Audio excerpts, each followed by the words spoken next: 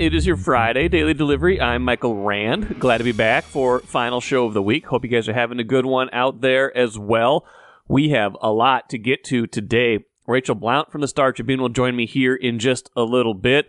World Cup cross-country skiing event this weekend. We've been waiting a long time for it. It was supposed to happen here about 4 years ago, got canceled because of COVID right before it was going to happen in March. Now it is happening this weekend despite the balmy winter. We got some snow recently. They've been making snow round the clock. They are ready to go. Jessie Diggins, Minnesota native, one of the best, if not the greatest skiers right now, will be competing in that. She was instrumental in bringing this event to Minneapolis. The festivities Saturday and Sunday at Wirth Park in Minneapolis. A lot of people looking forward to it. Rachel will get you ready for everything you need to know about it and offer some great perspectives on just what this event means to, Jessie Diggins, how much this has been an event in the making and things like that. So I hope you enjoy that conversation here in just a little bit. Timberwolves won again. They go into the break 39-16. We'll get to the Wolves here in a little bit.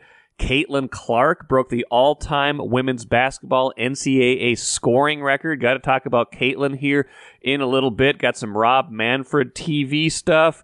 Gopher basketball in a second here. First, though, what I miss, I don't know why, but I want to start with Gopher football today because something caught my eye yesterday. I know I've talked a little bit of Gophers this week already with Randy Johnson, with Chip Scoggins, but I saw these odds released yesterday. It was from one of these online gambling sites. They're everywhere.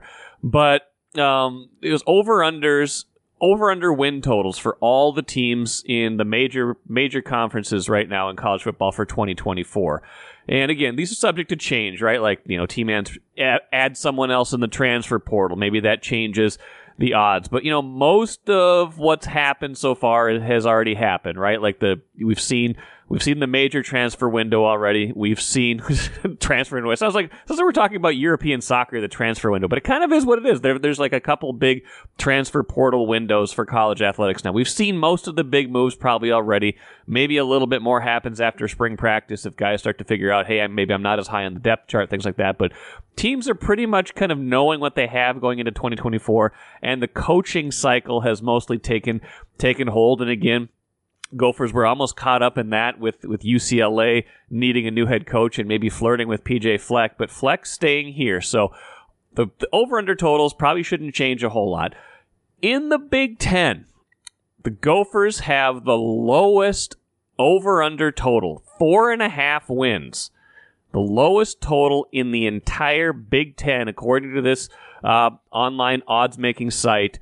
That surprised me. That does not tell me great things about where this program is headed next year. Now, a lot of it, I think, has to do with, of course, the schedule. We've been talking for a long time about how the schedule's not getting any easier, and we'll certainly get to that in a minute. But 4.5 wins. So that's basically saying you're betting that they're going to win, more or less than 4.5 games. So you would win a bet if they went 5-7 next year, which would not be a good season. That would be exactly what they were last year before getting to go to a bowl game because of their academic progress, winning that game, finishing 6-7. So this would be essentially a repeat of last year. Would be deemed good, at least in the eyes of these odds.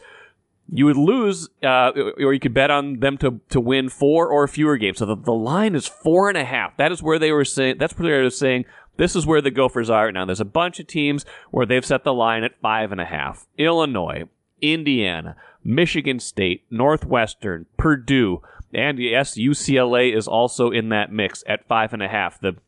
The job that maybe PJ Fleck could have had, or the team that kind of wanted him and was taking a pretty strong look at him last weekend. So 4.5. So it's not like they're way behind a bunch of other teams, but it is telling that is where they are right now. 4.5 wins. I think you got kind of your traditional powers. Ohio State 10.5. You see Oregon jumping right into the Big Ten, 10.5. UCLA not great, 5.5, but USC 7.5, Washington 7.5. So they're bringing in some good teams. You see the strength of what's coming into the conference. Wisconsin sitting there at 6.5. They don't think a whole lot of Wisconsin next year. Iowa 7.5.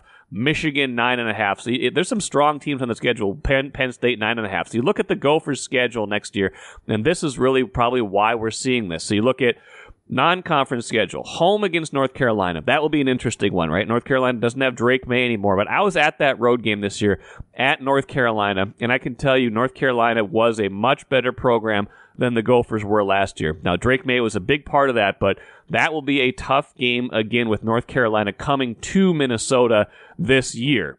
North Carolina, of course, an ACC team. Their win total set at 8.5. So they are expected to be pretty good again next season. So then the Gophers have Rhode Island here, Nevada here. You'd like to think they could win both of those games, but neither one of those games are sure things, of course. But you'd like to see, let's give them a 2-1 non-conference record. Let's say they're going to win 2 of those games, especially the Rhode Island and Nevada games. Not a sure thing, of course. Those are, programs, anybody can win any given day. But let's say they go 2-1. So you got to find, to beat the over-under of 4.5, you got to find 3 Big Ten wins out of 9 Big Ten games. Okay, you're starting out Iowa at home September 21st. That's possible, right? They beat Iowa last year. Certainly possible to beat Iowa. Should be a low-scoring game, but you never know. At Michigan, don't love their chances in that game. Let's just be honest. Next game after that, home against USC. USC is supposed to be pretty good next year. That's not going to be an easy game. Next one after that, at UCLA. That should be an interesting game. UCLA not supposed to be great. They're again, first-year coach Deshaun Foster after Chip Kelly left to go to Ohio State. Then home against Maryland. Yeah, you can see them winning that game potentially. At Illinois. Okay, kind of a toss-up. At Rutgers. Rutgers is supposed to be pretty decent next year, so maybe not a great chance to win that one. Home against Penn State. Penn State's supposed to be really good next year, so that's going to be a tough one. Then at Wisconsin, another tough one. So the schedule is a lot harder than it has been in past years, and there's no cushiony Big Ten West anymore, right? It's all just wide open. You're not trying to win the Big Ten West anymore. It's just this big wide open space. So I can see why there's skeptics. I can see why the number might be that low. It just caught my attention. Like, wow, this is a program that, when we talk about the good things PJ Fleck has done here, we kind of, we erased the COVID year and we kind of give him a pass for last year because everything else had been pretty good, right? 11 wins in 2019, 9 wins in 2021, 9 wins in 2022. Even if you lop off the bowl game wins, 10, 8, and 8. I mean, those are good teams. Those were good years for the Gophers. That seemed like it set a baseline standard, but now you're telling me 4.5 after last year winning 5. 4.5 is the standard with the schedule they have this year. That's troubling. That means, I don't know. That tells me that this is a more important year. That things are bleaker. The outside perception is, at least, that things could even be more bleak than I imagine they could be. Now, this is just one site's opinion. This is one site taking a look at everything and saying this is where we put the line. Gophers could be better than that next year. They could go 7-5, 8-4, and then everything would be right with the world. You'd think, okay, this program regained its footing. They could have better years ahead and maybe someday contend for something more meaningful than just, being above average. I don't know. It just tells me that right now the outside perception is not great of this program. It's worse, I think, than I even imagined it was. The Gopher men's basketball team, I'd say so far, is exceeding, maybe not by a ton, but exceeding expectations so far this year. Had a chance for a signature major upset win on Thursday night at Purdue. They led by, I think, 8 at halftime. Everything was going their way. They couldn't sustain it, though. Purdue goes on a big run. The Purdue wins by 8 at the end. So the Gophers fall at number 2 Purdue. That was a tough game, right? That's a tough one. But you start to see hey, there's more of this progress here. There's more of this opportunity. I think there's some winnable games down the stretch. But that one, you look at it, that was like a game you had penciled in, even written in ink almost as a loss, even going in. So then they make you start to believe, wow, they're up. Could they pull off this major upset? Could they win this road game? And then they just couldn't pull it off. And Dawson Garcia was really good early on, had a good game overall. Elijah Hawkins struggled to get things going offensively, but he was distributing well. They got good performances up and down the lineup. It just didn't click ultimately for the Gophers. So I don't know. I can't characterize this as one that got away because it was not one that I thought they had a realistic chance to win in the first place. But when you go up 8 at halftime, you start to think, oh man, if they can win this game, automatically in the tournament conversation, right? Put that on your resume at the end of the year, a potential number 1 seed, winning on the road at a potential number 1 seed. That stands out at the end of the year. So I don't know. A missed opportunity is, I guess, a better way to put this. Gophers, I don't think they should feel terrible about this. I don't think they're going to be hanging their heads, but it is certainly a missed opportunity and one that might cost them at the end of the year. Grand Casino would like to take a moment and salute the true football fan. The passion, the hope, the anticipation, that incomparable feeling of winning. Grand Casino would also like to take a moment to remind you that you can find all that anticipation, thrill, and winning at Grand Casino. Grand Casino. Let your story begin. I am very happy to be joined today by Rachel Blount from the Star Tribune. I want to talk skiing. I don't think we talk a lot of skiing on Daily Delivery, but maybe that's a miss on our part. And this is certainly a time to do it, Rachel, because World Cup event coming to Minneapolis this weekend. Tell me more about that. And first of all, how are you?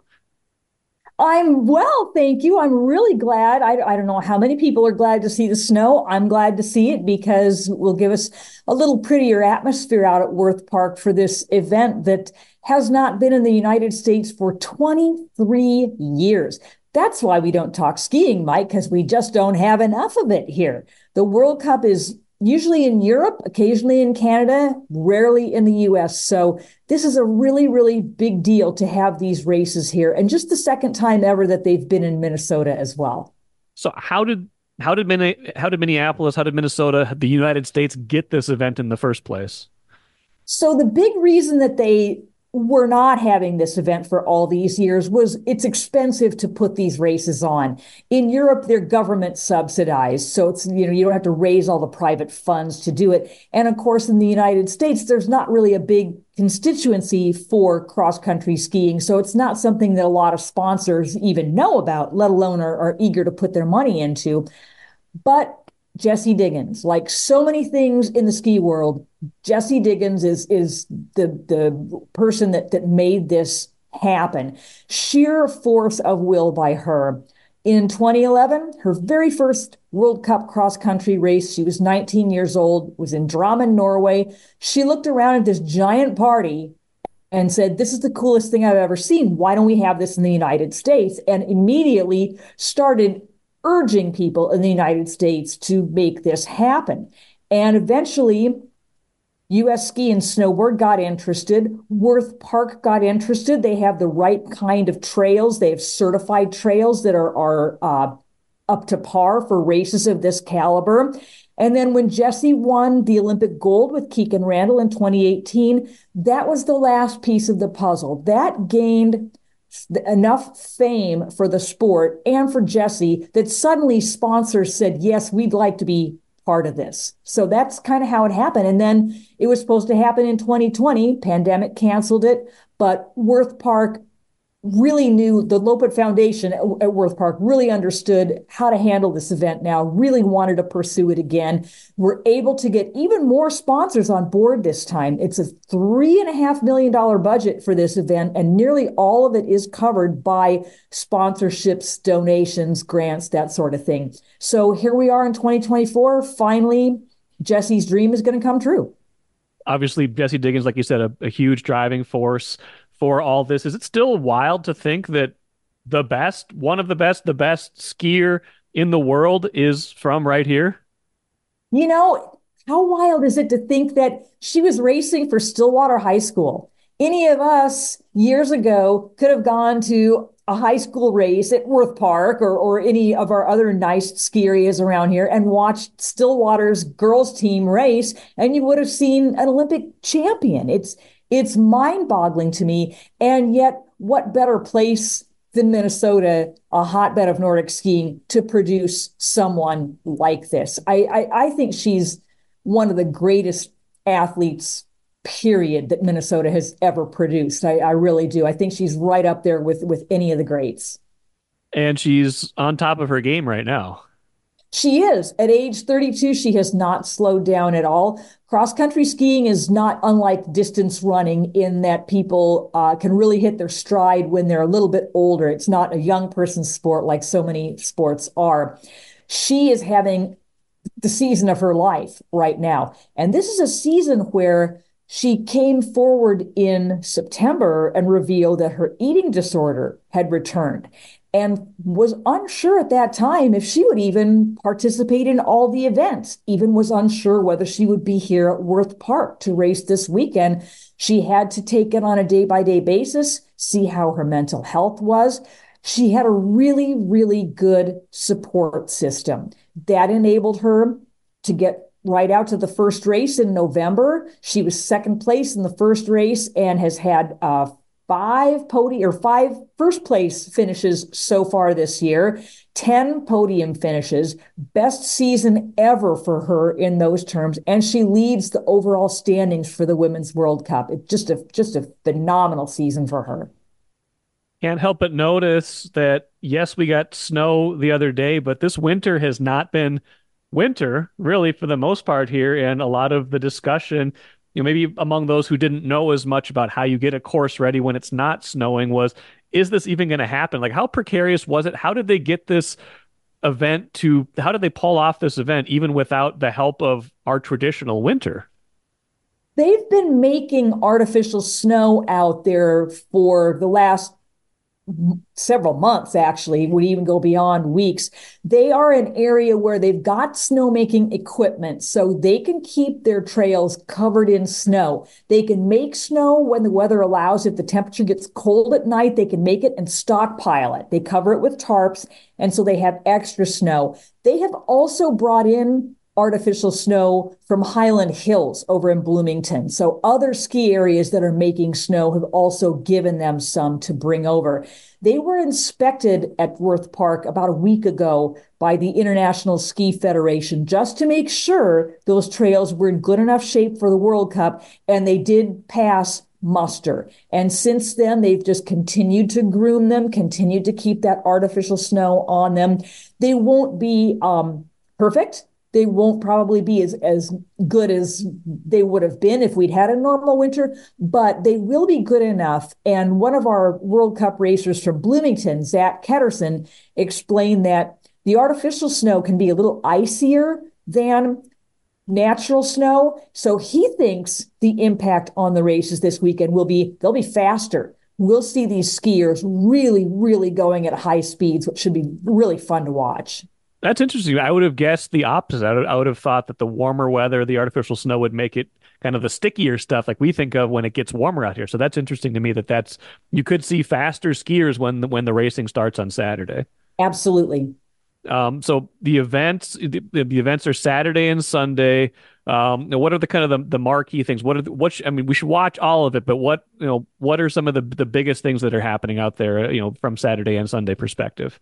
So we have one type of race each day. Saturday, it's a sprint race for men and women. Sunday, it's a 10K for men and women. The sprint racing is multiple rounds. Everybody goes out. There will be around, I believe, 60 or 70 competitors. Everybody goes out and does a lap on the sprint course, records a time, top 30 times, move on to the quarterfinal heats. And then they get all the way down to a final of 6 skiers that then go head to head on the course in that traditional kind of a format.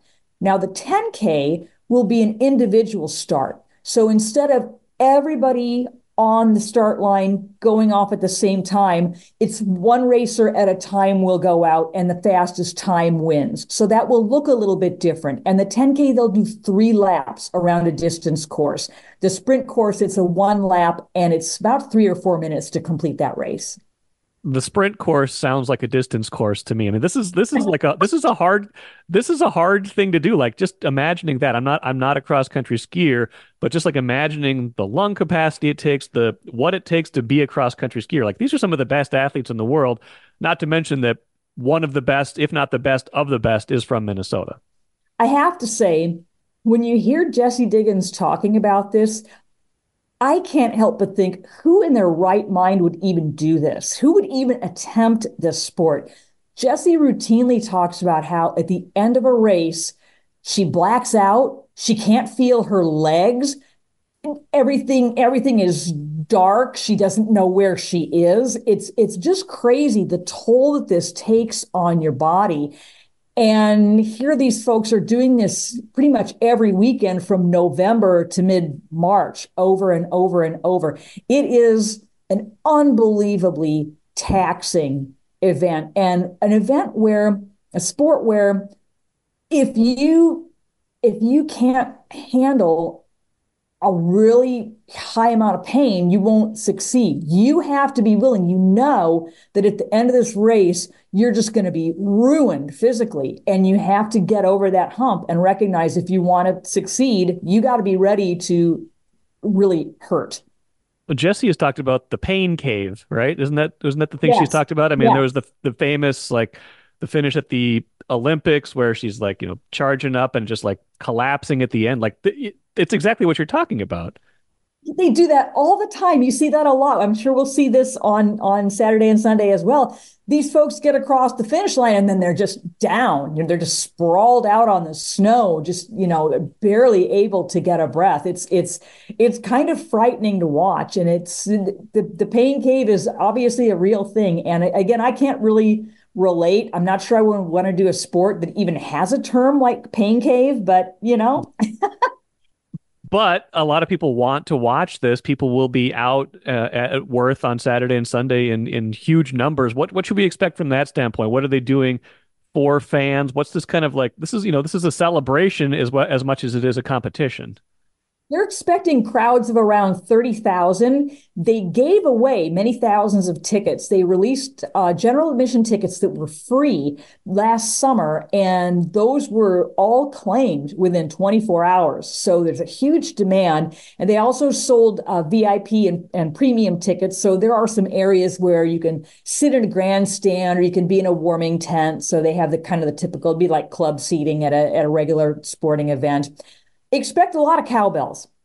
That's kind of the big thing at cross-country World Cup, especially, is people are out there clanging those cowbells. There are going to be people, enjoying their beverages and enjoying their food, and it'll be a very festive atmosphere, a very energetic atmosphere. I think it's going to be different and fun for Minnesota sports fans to see this and experience this.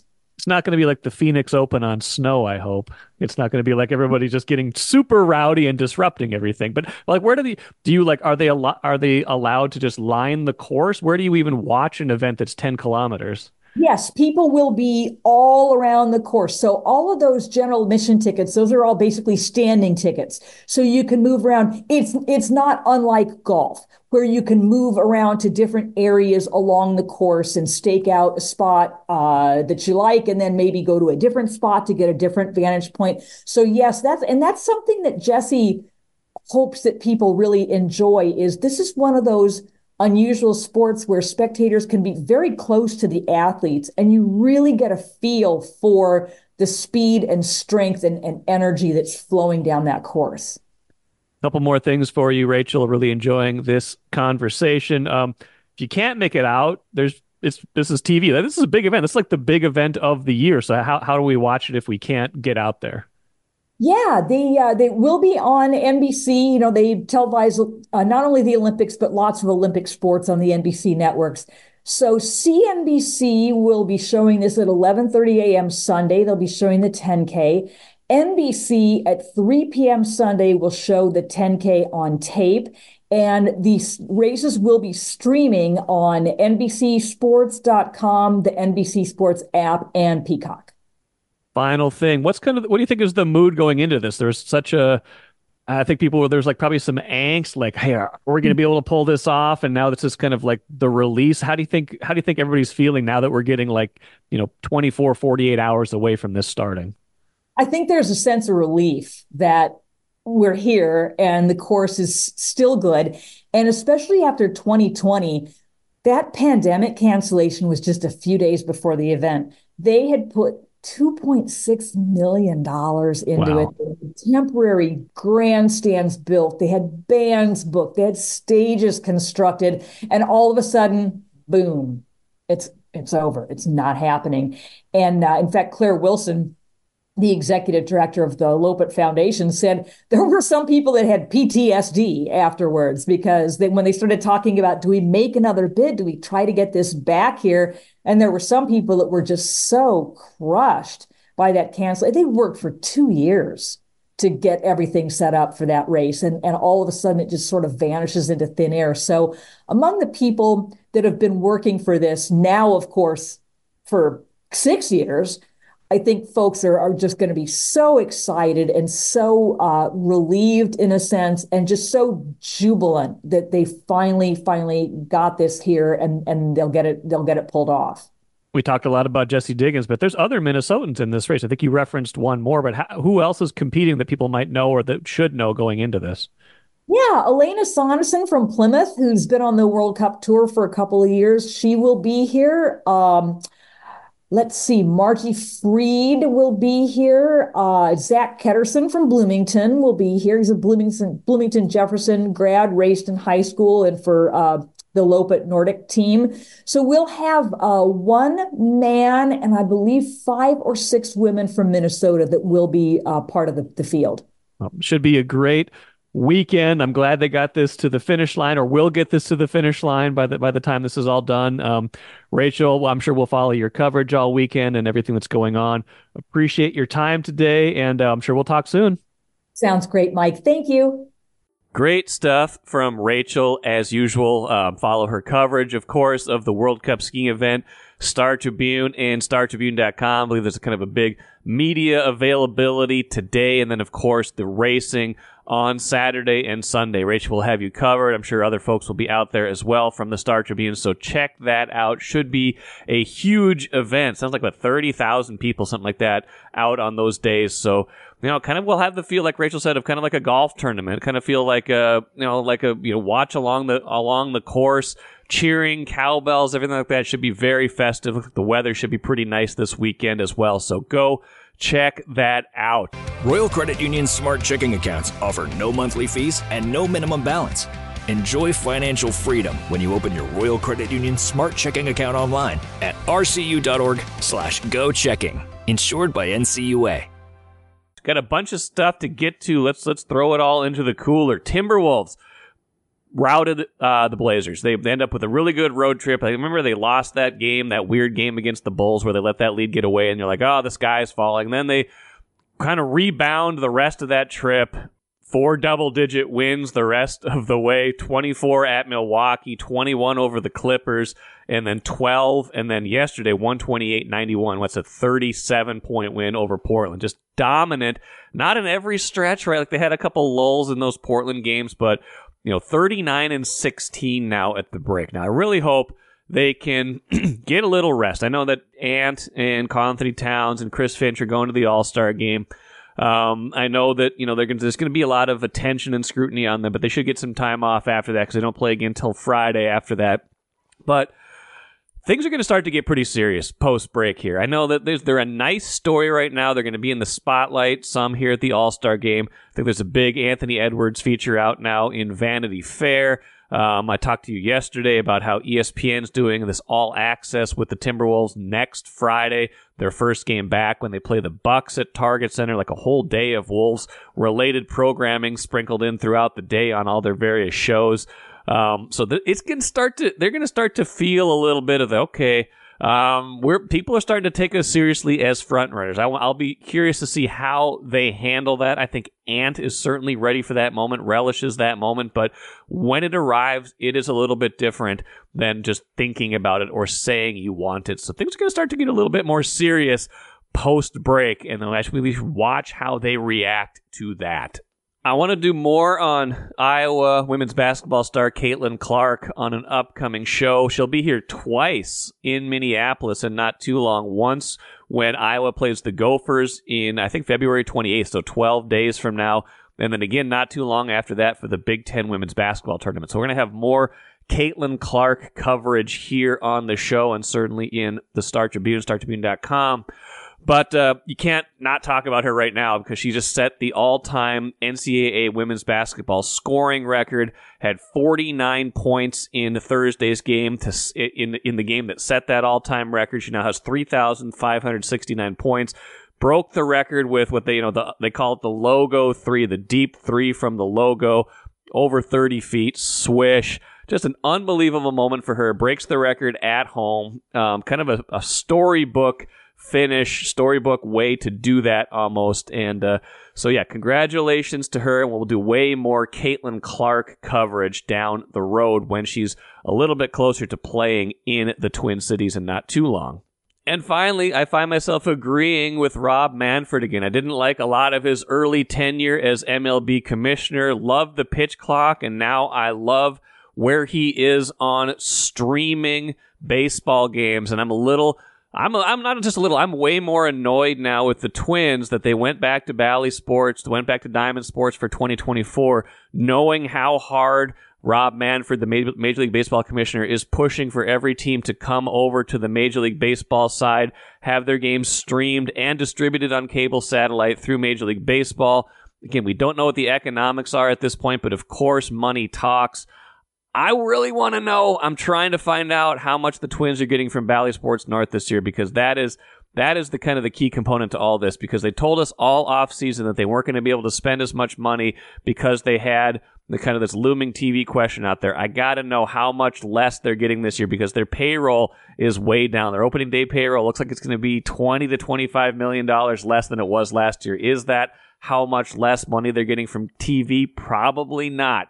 So I want to find that out. I want to know more about that. But Rob Manfred talking to reporters on Thursday, talking about trying to get teams off of that kind of the Bally Sports, kind of Diamond Sports carousel and onto Major League Baseball, which could happen as soon as 2025. So it's a question of reach. You've got to get the games in the household, and the economics of the broadcast in some ways are secondary to the rest of our business, Manfred said. Think about it this way. If there's a house with young kids and they're cord cutters with no way to watch baseball, it's unlikely that those kids are going to be fans and are going to be after their parents go to a game. You have to look at it big picture over the longer term.